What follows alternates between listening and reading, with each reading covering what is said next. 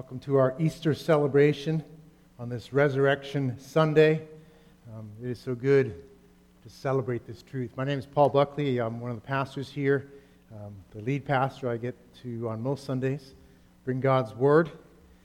And it is a special privilege to bring God's Word today. We'll be looking at Matthew chapter 27, 27 through 56, and then we'll go into chapter 28 as well. So you can be turning there. This story of Easter morning and really the Good Friday before it never grows old. It is an amazing story, the very best story ever. God, the inventor of story, has given us the best story. It's a true story that will never grow old. And so we can revisit it today in confidence. This is a wonderful story, masterfully told by the original author, Matthew, but God working through that author. You will find in this story, we'll take time to look at, a number of unexpected twists. These really happened, but they're highlighted here to catch our attention. And I think we understand unexpected twists, right? We are here in the middle of an unexpected twist. Who would have thought even a month ago, never mind a year ago, that on this Easter Sunday, we would be celebrating in quarantine online with just 8 of us here and all of you guys at home. We never would have expected this. And to do it along with actually just about the whole world, right? All 7.8 billion people have been affected by this. This is an unexpected twist, an unwelcome one. And God is in control of all these things. He is the king over all unexpected twists. And ultimately, He works through these unexpected twists to bring about something greater than we could imagine. That's what's in the story today. And by extension, through faith in Him, He works the same in our lives. He's the God of unexpected twists who accomplishes things greater than we could imagine. So let's take a look today at this story and the unexpected twists and how God accomplishes something much greater than we could imagine. Before we read and talk about it, let's pray and ask Him to help us to understand, to help me to proclaim it as well. Lord, we thank You for who You are. You are the King over all things. You are the King over unexpected twists. You are the King over the coronavirus. You are the King over the situation in Jesus' life at the end. You are the King who in power raised Him from the dead and brought the ultimate solution, the ultimate resolution, the ultimate cure through Christ. And I pray that this good news, this really good news, brought through this unexpected twist, would fill our hearts and give us hope and change our lives, that we might live in what You have done. Help me, Lord, as I proclaim Your word, to do it clearly. And Lord, I pray You just help us to grasp what this story means, for me as I teach it and for us as we hear it. We thank You, Lord. We ask these things in Christ's name. Amen. I'm going to read verses 27 through 56, and later we'll look at chapter 28 as well. This is the story of the Good Friday with its unexpected twist. It says in verse 27, "Then the soldiers of the governor took Jesus into the governor's headquarters, and they gathered the whole battalion before him, and they stripped him and put a scarlet robe on him, and twisting together a crown of thorns, they put it on his head, and put a reed in his right hand, and kneeling before him, they mocked him, saying, 'Hail, King of the Jews!' And they spit on him, and took the reed and struck him on the head. And when they had mocked him, they stripped him of the robe, and put his own clothes on him, and led him away to crucify him. As they went out, they found a man of Cyrene, Simon by name. They compelled this man to carry his cross. And when they came to a place called Golgotha, which means place of a skull, they offered him wine to drink, mixed with gall, but when he tasted it, he would not drink it. And when they had crucified him, they divided his garments among them by casting lots. Then they sat down and kept watch over him there, and over his head they put the charge against him, which read, 'This is Jesus, the King of the Jews.' Then 2 robbers were crucified with him, one on the right and one on the left. And those who passed by derided him, wagging their heads and saying, "You who would destroy the temple and rebuild it in 3 days, save yourself. If you are the Son of God, come down from the cross." So also the chief priests with the scribes and elders mocked him, saying, "He saved others, he cannot save himself. He is the King of Israel. Let him come down now from the cross, and we will believe in him. He trusts in God, let God deliver him now, if he desires him. For he said, 'I am the Son of God.'" And the robbers who were crucified with him also reviled him in the same way. Now from the 6th hour there was darkness over all the land until the 9th hour. And about the 9th hour, Jesus cried out with a loud voice, saying, "Eli, Eli, lema sabachthani?" That is, my God, why have you forsaken me?" And some of the bystanders hearing it said, "This man is calling Elijah." And one of them at once ran and took a sponge, filled it with sour wine, and put it on a reed and gave it to him to drink. But the others said, "Wait, let us see whether Elijah will come to save him." And Jesus cried out again with a loud voice and yielded up his spirit. And behold, the curtain of the temple was torn in two from top to bottom. And the earth shook, and the rocks were split. The tombs also were opened. And many bodies of the saints who had fallen asleep were raised, and coming out of the tombs after his resurrection, they went into the holy city and appeared to many. When the centurion and those who were with him, keeping watch over Jesus, saw the earthquake and what took place, they were filled with awe and said, "Truly, this was the Son of God." There were also many women there looking on from a distance who had followed Jesus from Galilee, ministering to him, among whom were Mary Magdalene and Mary the mother of James and Joseph and the mother of the sons of Zebedee. God's word from Matthew chapter 27. I want to talk about 4 unexpected twists in the Easter story here in Matthew. And I want to take time to look at these. I am indebted to pastor and theologian D.A. Carson for his wonderful exposition of these insights.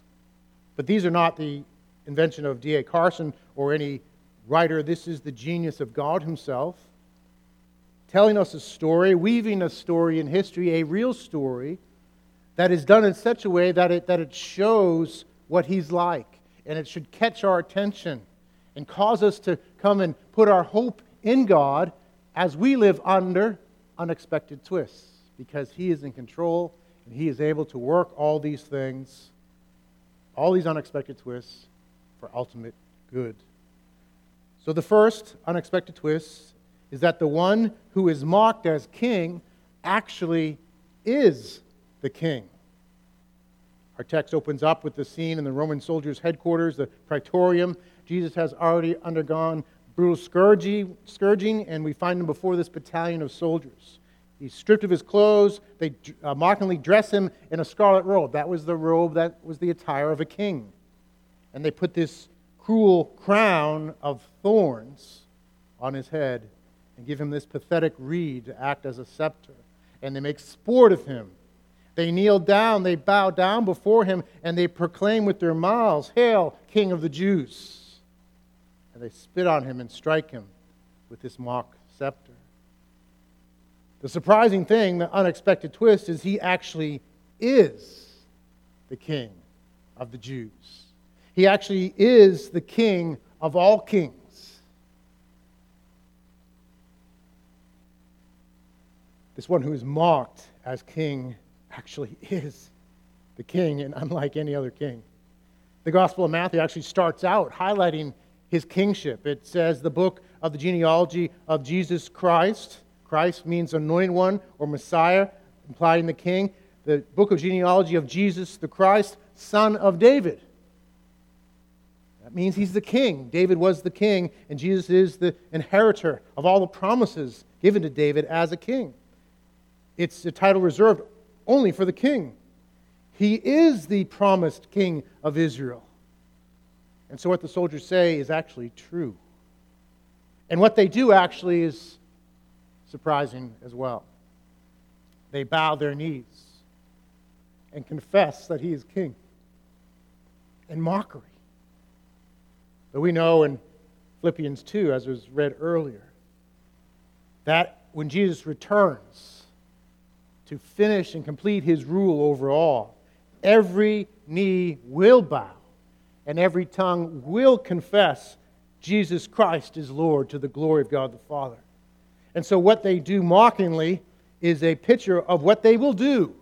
All peoples throughout all time will be there before the judgment seat of the great King, and they will bow and confess that Jesus is King, He is Lord. He's the one who gives life and breath to all. It is through Him that creation came about, that human beings were made, that the ability to use our mouths and make sounds and cause our minds to think and our bodies to act was initiated and sustained. He is the King of Kings. He's the Creator. So they're bowing down before the Creator. God, the Father, Son, and Holy Spirit created all together, but it was through the Son things were created. So they're bowing down before the actual King in this way as well.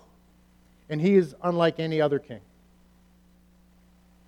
Only this King would endure the scorn of His enemies without a single protest.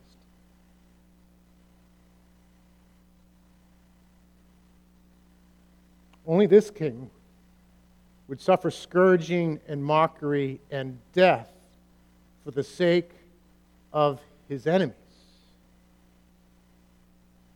Only this King would say on the cross about His mockers, "Father, forgive them, for they know not what they are doing."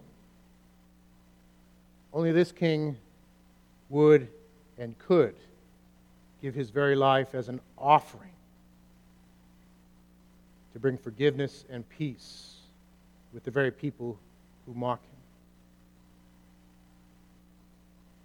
And don't make the mistake of reading the story and saying, somehow if I were there, I would have been different. Left to ourselves, we would walk along with the crowd. And I can't help but think of things I did when I was young before I followed Jesus. I remember, and I think it might have been an Easter weekend, telling a joke about Jesus on the cross that mocked Him and was just given to make my friends laugh. And actually, from what I remember, my friends were shocked at my joke.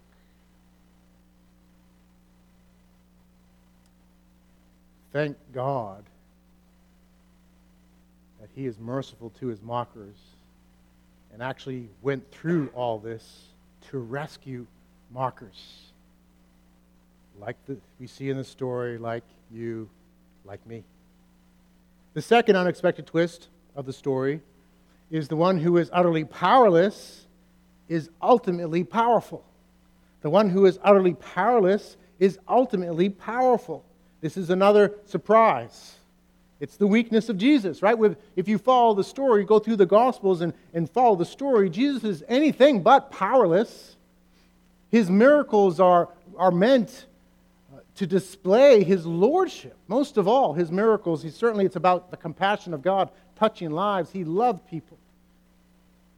But He did the miracles to demonstrate His lordship over all things, over sickness, over demons, over storms, over death. You name it. Anything that would be a bad thing and an obstacle, He overcomes in power. He even makes a coin appear in a fish's mouth to pay taxes. Can you imagine that? Some of us could use that ability. He demonstrated His power in all these ways. Whatever He wanted to do, He was able to do, and as God the Son in the flesh and in the power of the Holy Spirit. And it caused those around Him to be in awe. And it was so inspiring that they wanted to force Him to be their king. Now, on their terms, of course. But they wanted to make Him king because He could feed people at will. He could multiply loaves and fishes. He was utterly powerful, and they wanted such a king. He would not have it. He's certainly, we know from the rest of the Bible, He's the creator of all. He's ultimately powerful in who He is, and yet He stands before Pilate, and His accusers silent and not defending himself. He allows himself to be scourged with the brutal whip of the Romans. They go to force him to carry his cross. He's so weakened by the experience in his humanity that he can't carry his cross. Normally, crucified or people on their way to crucifixion would have carried their own cross. Jesus can't even carry his own cross. He's pathetic. He's weak. He's powerless. And so Simon of Cyrene is pressed into service. The same Jesus who raised Lazarus from the dead, calmed the storm with a few words, cannot muster the strength to carry his own cross. And then he's on the cross and the mockers begin. You who would destroy the temple and rebuild it in 3 days, save yourself. If you're the Son of God, come down from the cross. You who boasted of these things, come down from the cross. Now, he had made those statements earlier about, if you destroy this temple, in 3 days I will raise it, when he cleansed the temple. And they were questioning him about his authority. And he made this prediction, destroy this temple in 3 days, I will raise it. And it seemed to them an audacious and ridiculous claim. And so they now use it against him, because now this is the one who said he could rebuild this temple, which took decades and decades to build. There he is, pathetically on the cross. Big, powerful Jesus, going to rebuild the temple, huh? The Son of God can't even keep himself from being crucified. He is stuck there on the cross as the ultimate loser. Yet, in this weakness, he was incredibly strong. And it was in subjecting himself to this weakness voluntarily that he could in power rebuild the temple. He could in power do his work. He could do the most powerful thing, actually restore all of humanity who would turn to him, and ultimately all the universe through his death and resurrection. In order for the temple to be restored, it had to be destroyed first, and he spoke of his own body, because the temple was a place where God encountered humanity. Jesus is the fulfillment of that. He is the place, the person, the focal point, the locus of where God encounters humanity and humanity encounters God. And so this temple had to be destroyed so it could be raised again and be a place where we could truly meet God. He was most powerful in this weakness, dying for us, bearing our sins, rising again into power. And he calls us to the same life. This is an important part of Christianity. There needs to be a place for weakness and dependency on God. There is a place for suffering and sickness and persecution and rejection. There's a pattern in the life of Christ. Now, we will never atone for sins in our weakness, but we follow our King in our weakness, because it's in our weakness that we are strong in him. It's when we depend on the Lord, when we feel desperate and we can't do anything about the situation, that we learn to turn to the Lord and find in him strength and life. Jesus did this. He walked in weakness. He gave himself up to accomplish the most powerful thing he could, the redemption of mankind. And as we walk in weakness, we do the most powerful thing we can do, because it forces us to turn to the one who is most powerful and stop being ridiculous about our own power. Guys, the coronavirus is just another instance of this for us. It presses us in a way that we would never have chosen. It's an unexpected twist we did not and would not invite. And yet it presses us. We're aware of our vulnerability. We're aware of our weakness in terms of everything, right? Relationally, socially, we're not with each other. We don't have that strength. We are dealing with economic crisis. And probably all of us know people who have got the virus, and some of us know people who have died from the virus. This presses us into the reality that we are weak. And we can deceive ourselves when we're prosperous, when we are doing well in terms of the economy, when we're healthy, when we're relationally healthy. We can deceive ourselves in thinking that we ourselves are strong. And yet God uses this to remind us, no, we're not. And so we learn through Jesus to be weak and to be content and to trust in the Lord for deliverance. Jesus endured the cross looking forward to the resurrection. He scorned the shame. He was looking forward to the reward. We can endure weakness, looking forward to the good work Christ will do through us. It's been the testimony of God's people throughout the ages. Peter faced his weakness, right? He thought he was strong. I'll never deny you, Lord. And he denied him 3 times. Paul suffered physically. Martin Luther, Charles Spurgeon struggled with depression. John of the Cross speaks of the dark night of the soul. Mother Teresa struggled with deep doubt about God's love for her. Billy Graham struggled with shyness and a sense of limited giftedness. Every Christian faces weakness, just like their Lord. So let us embrace weakness, looking to our Lord to make us strong, like Jesus. The third unexpected twist of the Easter story is the one who can't save himself saves others. So when they mock, they say, he saved others, he cannot save himself. This is true. It's meant as an insult, right? You saved others, you did all this stuff, you can't save yourself. Who are you? You're just a phony. You went around rescuing people from sickness and all these things. You even heard you raised someone from the dead, supposedly. Saved people, but you can't save yourself? Yes, exactly. They were exactly right. For in order for him to save others, he mustn't save himself. He must sacrifice himself. And the saving that he's doing on the cross is much more profound than any sort of other saving, whether it be from sickness or hunger or any evil. The saving on the cross is to save us from our sin and death that comes with it, our own evil, our personal evil, our choices to do things our own way, to rebel against the good law of God. God is always good, and His law is good. His commandments are good. Love the Lord your God with all your heart, soul, mind, and strength. That is perfect. It's right and good. The Creator who's given us every good thing, who sustains us. Of course, we ought to always and wholly love Him. We're to love our neighbors as ourselves. Of course. If I love myself, how can I say I'm better than anyone else? That therefore I must love others with the same sort of level of love. This is God's law, yet we've all rebelled, we've all turned away, we've all fallen short. There's a personal evil that destroys us, breaks our relationship with God, keeps us in that place, and if we persist in living that way, we will live apart from God forever. And Jesus loves us enough to choose not to save Himself so He can save us.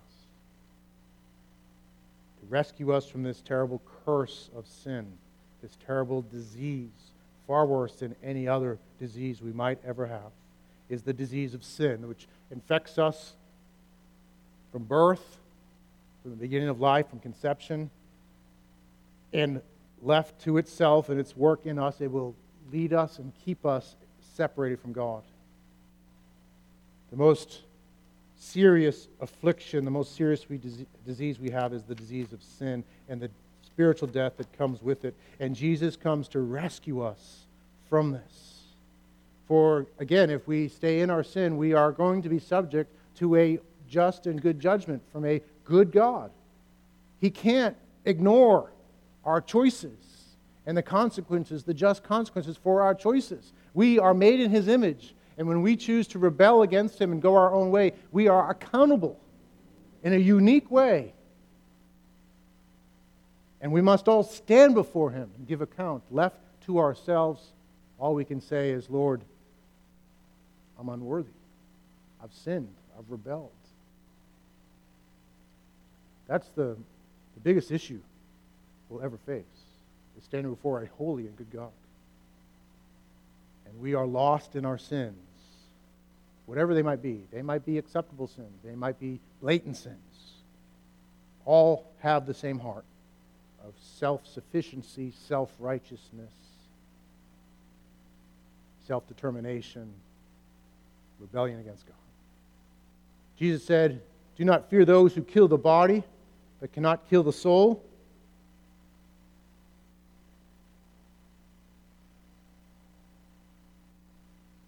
Do not fear a sickness that can kill the body, but can't kill the soul. Rather, fear him who can destroy both soul and body in hell. God doesn't desire that any should perish, but he must be just. And in our sin, if we live in that, he can only say, "Depart from me." That's what justice demands. So our greatest fear is not a pandemic, as serious as it might be. I don't want to downplay it. And there's other things in Scripture that would teach us to certainly care and seek to do good in all this. And so here are all those things that I can't say right now. But let us put it in perspective. There's a greater fear. Fear of judgment for a holy God. And this is what Christ comes to rescue us from. This is amazing because the same God who is holy and must judge us and will have to say, "Depart from me," says, "I have loved you with an everlasting love." He sets his sights on us in his great love and mercy. And amazingly sacrifices his only Son for us. The Son is in full agreement along with the Holy Spirit in their love for us, saying, "I want to rescue." And so Jesus cannot save himself. He must sacrifice himself to save us. As Toby read earlier, for God so loved the world that he gave his only Son. There's nothing more wonderful or more horrible than that the Son was given to sacrifice himself in our place, to bear the penalty for our sins on the cross. That's where it took place. Should you put your faith in him, that is where your sins are judged, in Jesus on the cross, rather than before God on the final day. The Son was judged for you, so that as you put your faith in him, you can be forgiven and accepted and welcomed into his family and treated as a royal daughter or son. For God so loved the world that he gave his only Son, that whoever believes in him should not perish but have eternal life. He couldn't save himself in order to save us from our sin. This reality should just cause us to run to him, to trust in him, to not try to stand on our own 2 feet in our lives, to think that we can give an account on our own, but to run to Christ and say, "Please forgive me. Thank you for what you did. I received that gift, and now I want to follow you and love you." That is the only right response to that truth. To love him and obey him, to trust him, to depend on him, to follow this crucified and risen King. Finally, the biggest twist, unexpected twist of Easter is the one who died most shamefully rose most victoriously. The one who died most shamefully rose most victoriously. So let me read that passage and then I'll talk about it briefly. Chapter 28, verses 1 through 10. Now after the Sabbath, toward the dawn of the first day of the week, Mary Magdalene and the other Mary went to see the tomb. And behold, there was a great earthquake. For an angel of the Lord descended from heaven and came and rolled back the stone and sat on it. His appearance was like lightning and his clothing white as snow. And for fear of him, the guards trembled and became like dead men. But the angel said to the women, "Do not be afraid. For I know that you seek Jesus who was crucified.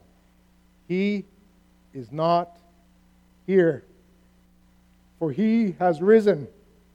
As he said, come, see the place where he lay. Then go quickly and tell his disciples that he's risen from the dead. And behold, he's going before you to Galilee. There you will see him. See, I have told you." So they departed quickly from the tomb with fear and great joy and ran to tell his disciples. And behold, Jesus met them and said, "Greetings." And they came up and took hold of his feet and worshipped him. Then Jesus said to them, "Do not be afraid. Go and tell my brothers to go to Galilee, and there they will see me." This same Jesus, who was mocked as king, is the King of Kings. And he has risen victoriously over sin and death. This same Jesus, who was so weak as to fall under the cruelty and suffering of the cross, has risen to new life and now stands as the sure and permanent promise of new life for all those in him. This same Jesus, who could not save himself, now has risen from the dead by the power of God to guarantee full salvation from all the effects of sin. He is the first fruits of those who die in Christ, the proof of the fruit of our faith in this new life. He's risen, and he has been vindicated as king. He is the victorious one, the powerful Lord, the perfect Savior. And he surprised everyone. Those women went to the tomb expecting to find a body, but they found a risen Savior who is Lord. This is the truth of who he is. This is the story of unexpected twists. This is a demonstration of the character of God, the King of unexpected twists, who accomplishes something greater than we can imagine through these things. Most importantly, most profoundly, in and through the life of Christ, through the work on the cross and his resurrection. So come this Easter and put your faith in this King. Stop trusting yourself. Stop trusting your plans, your bank account, your skills, your sense of stability. Stop trusting those things. Trust this one, who is Lord over all and takes unexpected twists and uses them for good. And in this story, ultimate good. Lift your eyes above the pandemic and its evil to look on the one who has overcome sin and death. Receive his forgiveness. It's for you. And live in his unending strength and goodness. If you've never told him that you believe and you want to follow, it's important to do that. We should actually talk to him all the time. But let me lead you in a responsive prayer. If you are at this place where you're realizing, yes, Jesus, I believe and I want to follow, just pray this way. Jesus, thank you that you took my sin on yourself and suffered and died in my place. Thank you for your forgiveness. I receive it, and I receive your new life. Now lead me as I trust you and follow you. Amen. There's not a better person, not a better truth, not a better experience than following Jesus. He is Lord of all. He is Lord over the unexpected, and he works things that are greater than we can imagine. Trust him, follow him, wait on him, and enjoy him. Let's pray. If I could ask the band to come up as we transition to song before communion. Lord, thank you for this amazing story that's all true. And thank you for this day to celebrate it and remember it and to encounter it. We ask you, Lord, fill our hearts with wonder at your death and resurrection and all of who you are and all that we have in you. Be lifted up, we pray, our great God. In Christ's name, amen.